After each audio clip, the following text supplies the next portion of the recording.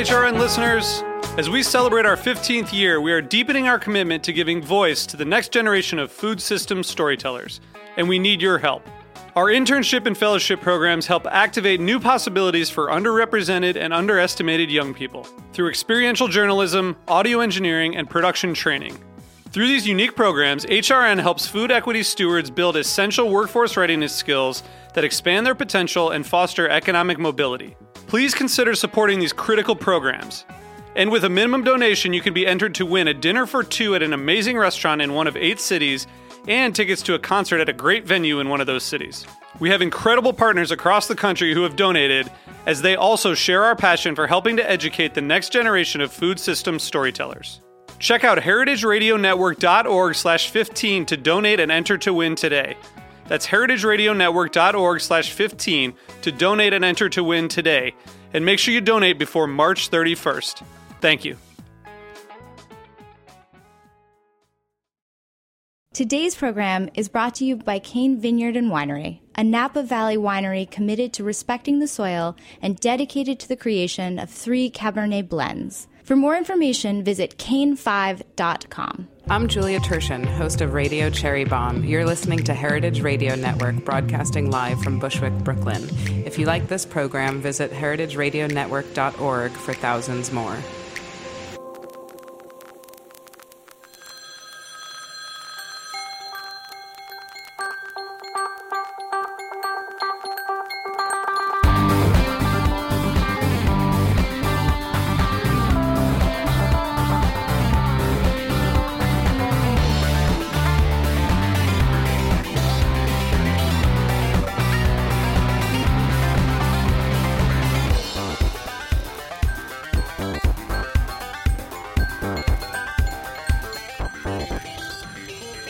This is Let's Get Real, the cooking show about finding, preparing, and eating food on Heritage Radio Network with me, your host, Erica White.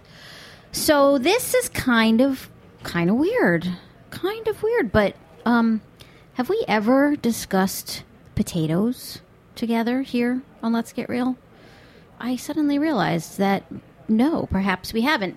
You know, down here in the Foodiness Fallout Shelter, way down here, have we ever brought up the subject of potatoes?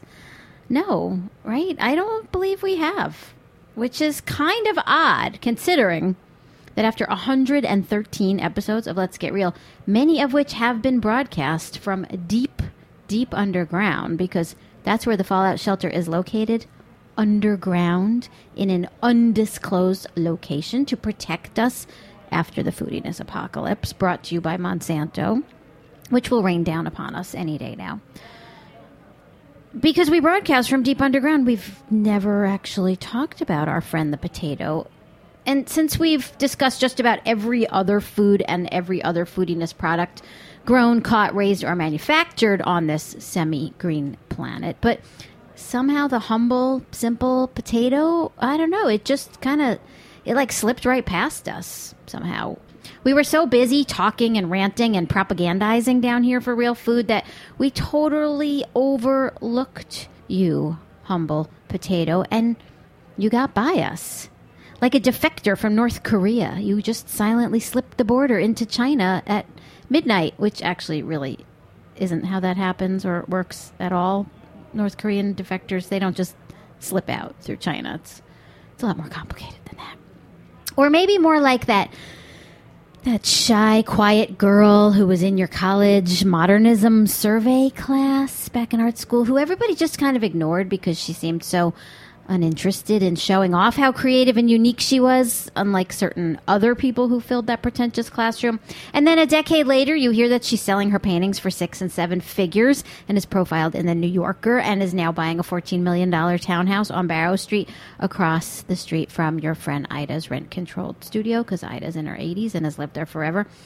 And this certain painter girl who everybody just ignored is now a big celebrity art star.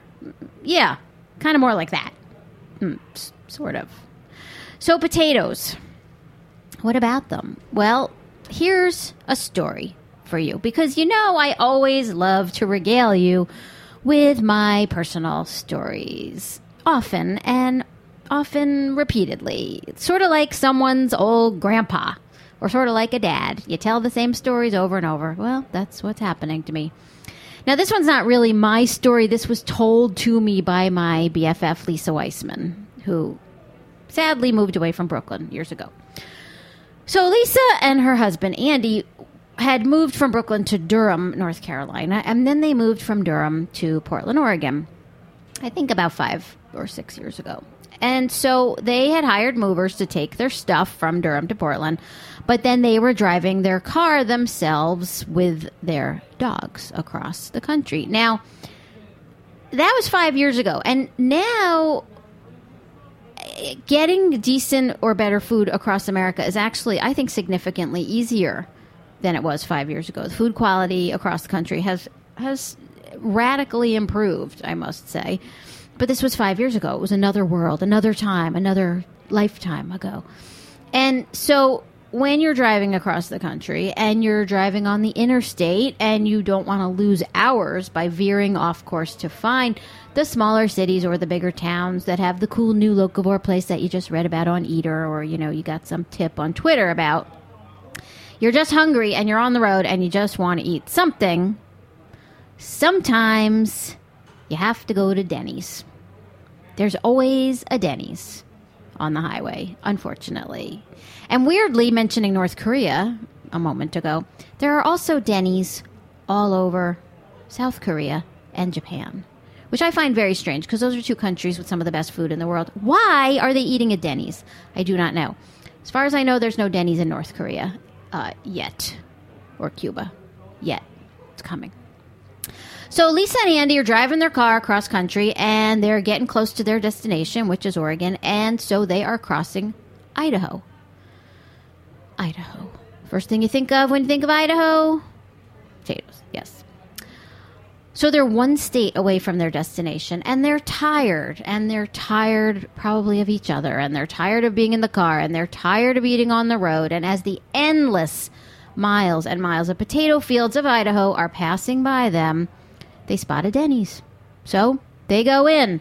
And by this time, Lisa's been really desperate for something relatively healthy, you know, as healthy as you can get on the road. So what does she do? She orders the fish. And I'm making air quotes, which I don't normally do, but she is ordering the fish. Now, that's what it's called on the menu, the fish. It's not called like trout or tuna or mackerel or Arctic char, like a fish with a species name and a specific genetic code. Nope, it's just fish. Mistake number one. Well, okay, maybe not, because it's probably just some generic frozen fillet of some white fish, probably like scrod or, you know, something farm. This was a few years before the tilapia explosion, but it could have been tilapia, you know, whatever. Just some white fish cut into a square, frozen, sold to Denny's. Okay. It's better than the chicken fried pork chop or, you know, whatever else is on a Denny's menu. You know, red velvet apple pie flavored pancake carbonara pasta or, you know, something like that. And when she's asked what she would like to accompany her fish, things like, you know, French fries or onion rings or fried dough blobs, you know, whatever the options are that the waitress is offering to her, she says, how about a baked potato? Casually glancing out over the potato fields that are literally growing right up to the bumper of their car in the parking lot. Like if they stayed parked there long enough, the potato vines would devour their car. Mistake number 2, ordering a baked potato. Let me check on that, says the waitress, and she trots off back to the kitchen, and then she returns a minute later with the bad news. Sorry, hun, no more baked potatoes today. How about some curly fries or waffle fries or steak fries or mashed potatoes or hash browns or home fries or potato chips or maybe a side of frozen mixed vegetables? Now, I'm not sure she actually offered all of those things. You know, I'm a writer. I have to embellish. But I just use them out to point the irony of the situation. So Lisa exhaustedly points out the window and says, but we're in Idaho. What else do you have? Yeah, hun, no baked potatoes today. Now, had it been me in that situation, I would have said to the waitress, well, why don't you just go out there and dig one up right now and we can stick it in the giant microwave back there that you call a kitchen in this restaurant, okay?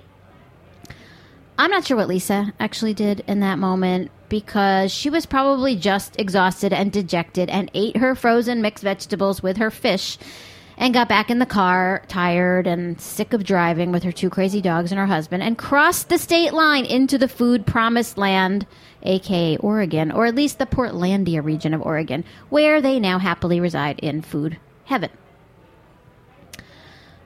So do you see the foodiness-soaked irony of that story? The Idaho Denny's kitchen had no baked potatoes, while the surrounding potato vines and roots were probably pushing right up through the floor and choking the plumbing of the walk-in fridge below that restaurant. Because the industrialized, mechanized, corporate food chain style of eating and sourcing and procuring probably meant that those potatoes that grew right outside the door were harvested, processed, and packed right nearby, but then shipped thousands of miles away to other centralized facilities where they'd be processed some more and turned into all sorts of potato foodiness industrial complex products, repackaged, frozen, and reshipped back out all over the country. And when the 19-year-old meth addict who ran the Denny's kitchen there in Idaho ordered all his potato products for the week, they'd ship them right back to him, including a sack of whole potatoes for him to bake for the carefully calibrated number of baked potatoes that they had estimated at corporate HQ to sell at that particular outlet. The one right in the middle of the Idaho potato fields. You can have all the processed frozen potato products you want at that Denny's in Potatolandia, but no baked potato. Water, water everywhere, but not an unflavored, uncolored, unsweetened drop to drink. We're going to take a quick break.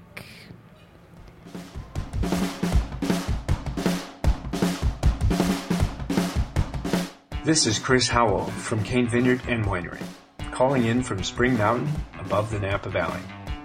Thank you for listening to this show.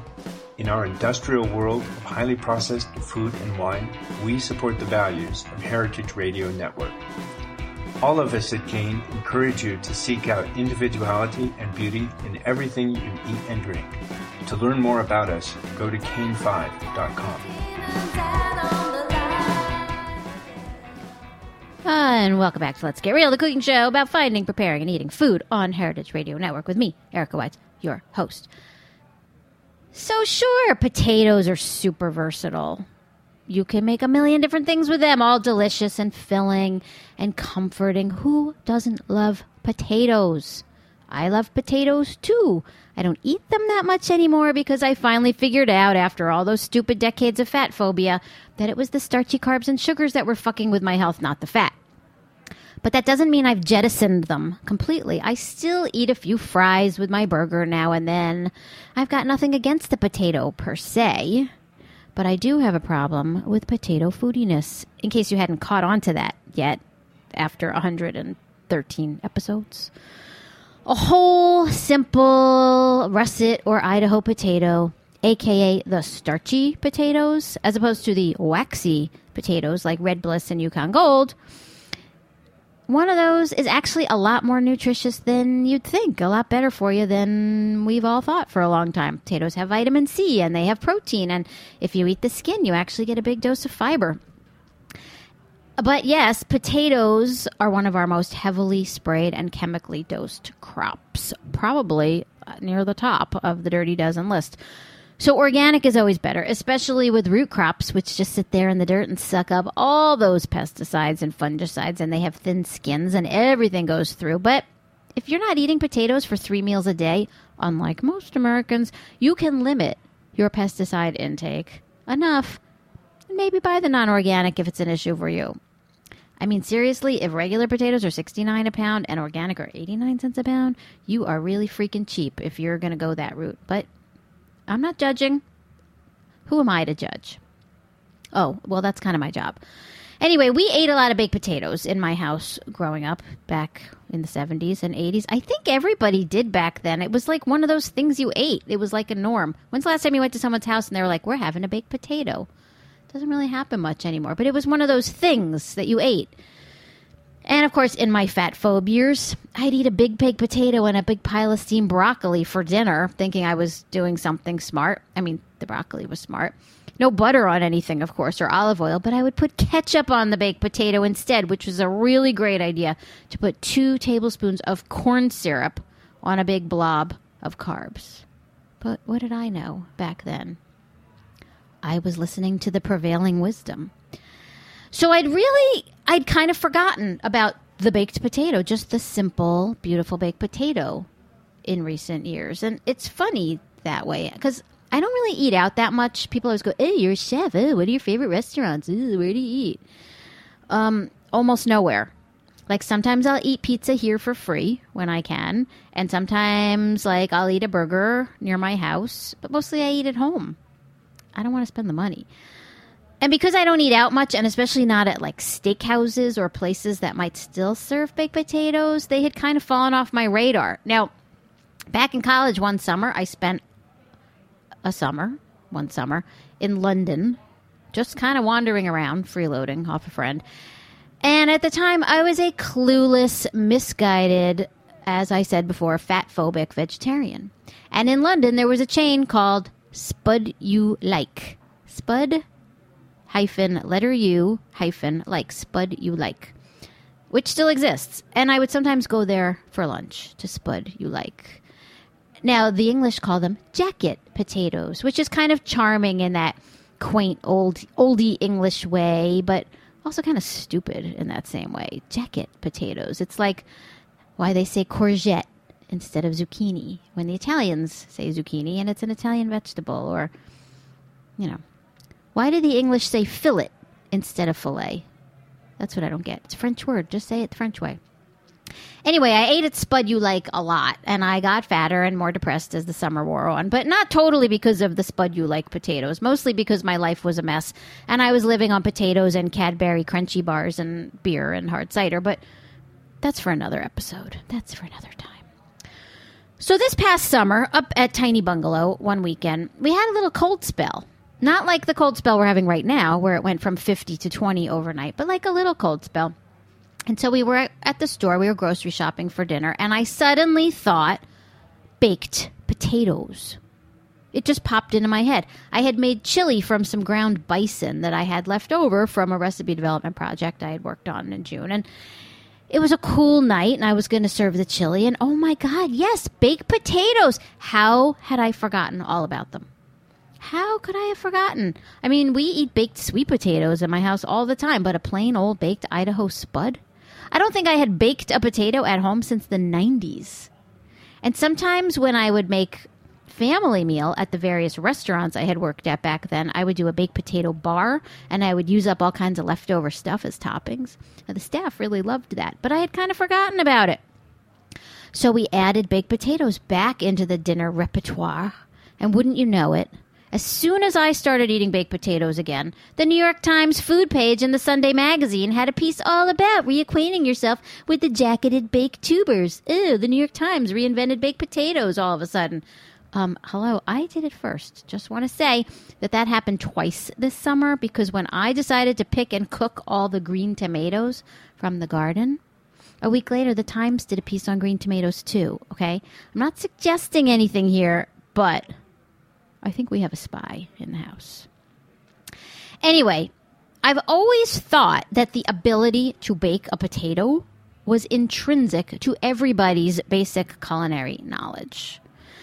Wouldn't you think so? It's pretty simple. But back when I was teaching at that big unnamed culinary school where I worked for 15 years, we had a lesson in which we made twice-baked potatoes. You know the twice-baked potato where you take a baked potato and you slice it open and you scoop out all the flesh and then you puree it with cream and butter and cheese and stuff like that. You basically make very rich mashed potatoes, and then you scoop it or pipe it back into the shell and you bake it again until the top is crunchy and brown, hence twice-baked.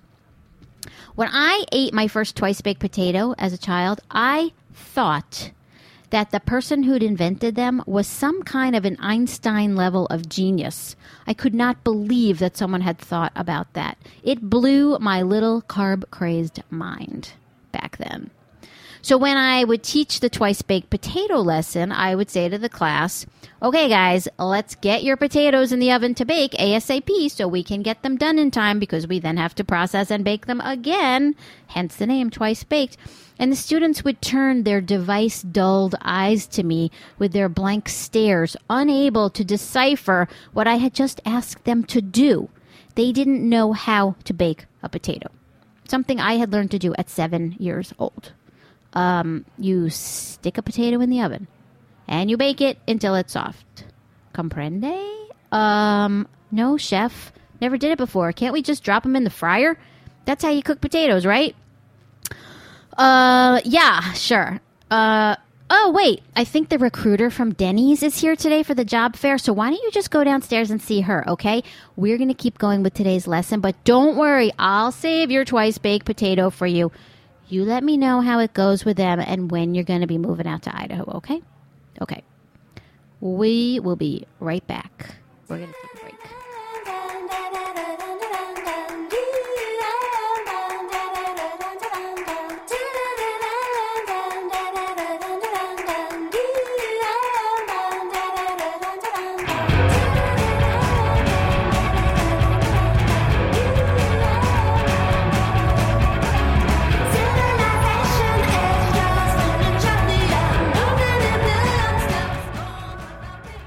Ooh, that was a quick break. Wow. Okay, welcome back. So let's get real. The cooking show about finding, preparing, and eating food. Boy, Jack, you're cheap with the breaks today. That's short. Okay. So yet again, foodiness creeps in with its twisting tendrils, like the twisting, curling vines and roots of a million Idaho potato plants, just creeping in and taking something simple and pure and perfectly good as food itself and turning it into all kinds of brilliantly evil foodiness. And I'm not just talking about your basic potato chip or frozen French fry. They're all fairly innocuous. I've got nothing against a good potato chip or a fry or a real mashed potatoes. But I've got a really big problem, like an Idaho-sized problem, with things like Pringles and Pop Chips and Veggie Booty and puffed snacks and fries that are shaped like little tic-tac-toe boards and curly extruded fry products and things that are made from dehydrated potato powder that are then slurried and jet blasted and formed into a million different doodly, puffy, pringly, sningly, snackified potato products. All far, far removed from their original form and stripped of any actual food value that they had to begin with. It's like taking wheat in all its whole, unprocessed, unrefined, unenriched, unhybridized, un-GMO'd form.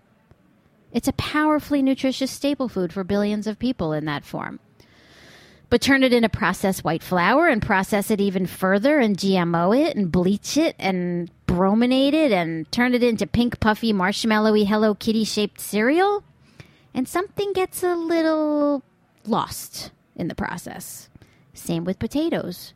Bake them whole? Food. Slice thin and fry in oil? Crunchy food.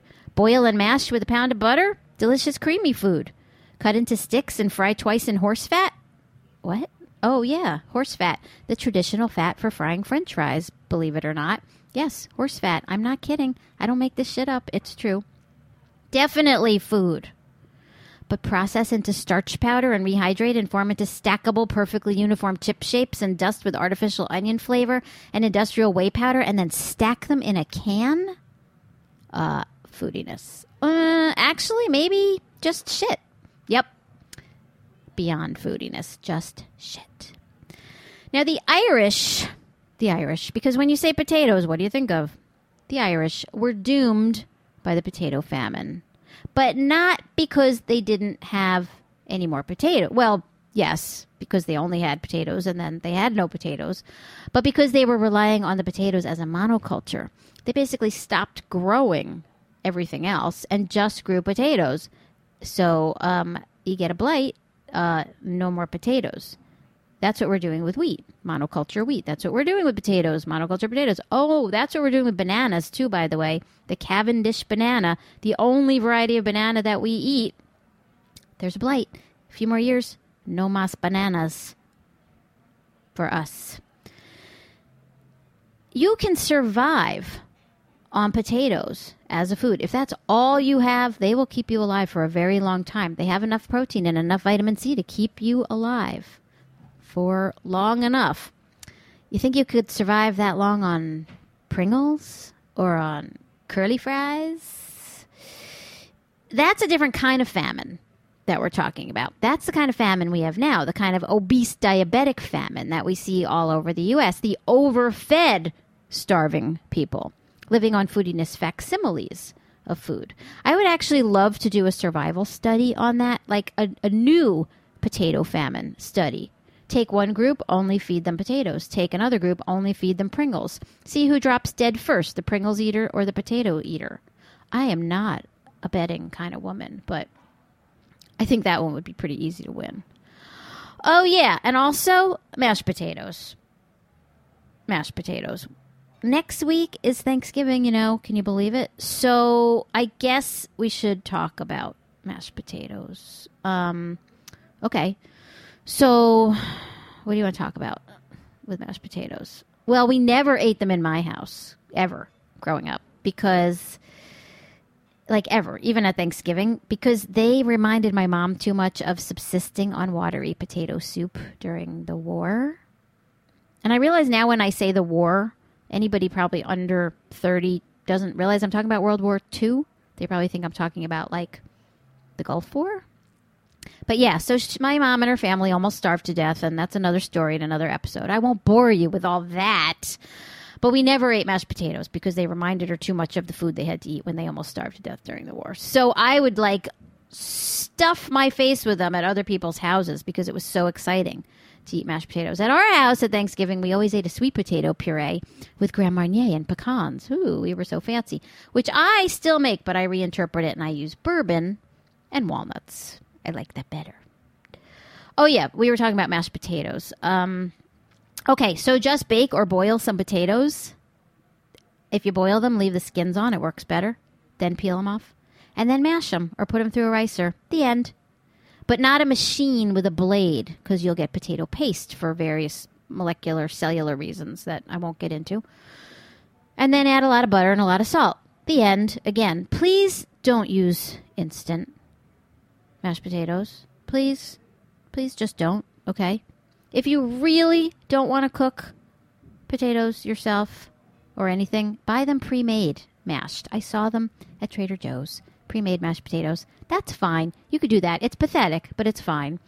I mean, you can do it. It's lame. It's really, really lame, but I'm not judging you. Really. It's okay. I mean, at that point, you may as well just go to Denny's. But you better go early because I hear that sometimes they run out of stuff there. Oh, look. That's the end of our show, and that's all the time we have. I have to add one more little fun fact. Hi. Hey. So instant mashed potato flakes also used as fake snow sometimes in film shoots. That's right. Good point, Jack. Weird, huh? So they have a purpose. You know what instant mashed potato flakes are actually good for is doing potato crusted stuff.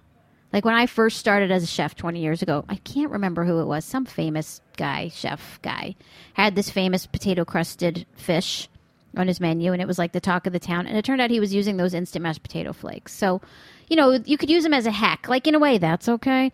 But seriously, mashed potatoes from box, that's thumbs down. Yeah, just pathetic. Lame.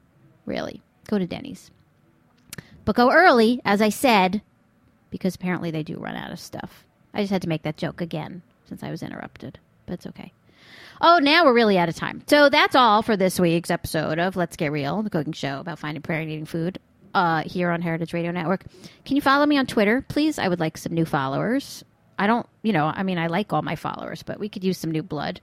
And, come visit us down here in the Foodiness Fallout Shelter every Tuesday at 1 o'clock live here on heritageradionetwork.org. Or if you miss us live, you can always listen later or forever on heritageradionetwork.org or on my show, which is letsgetrealshow.com, or on iTunes or that other thing, Stitcher. Yeah, Stitcher.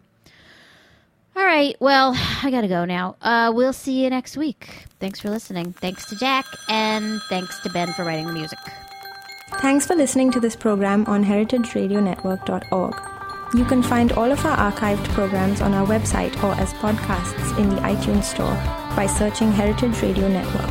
You can like us on Facebook and follow us on Twitter at heritage_radio. You can email us questions anytime at info@heritageradionetwork.org. Heritage Radio Network is a 501c3 nonprofit. To donate and become a member, visit our website today. Thanks for listening.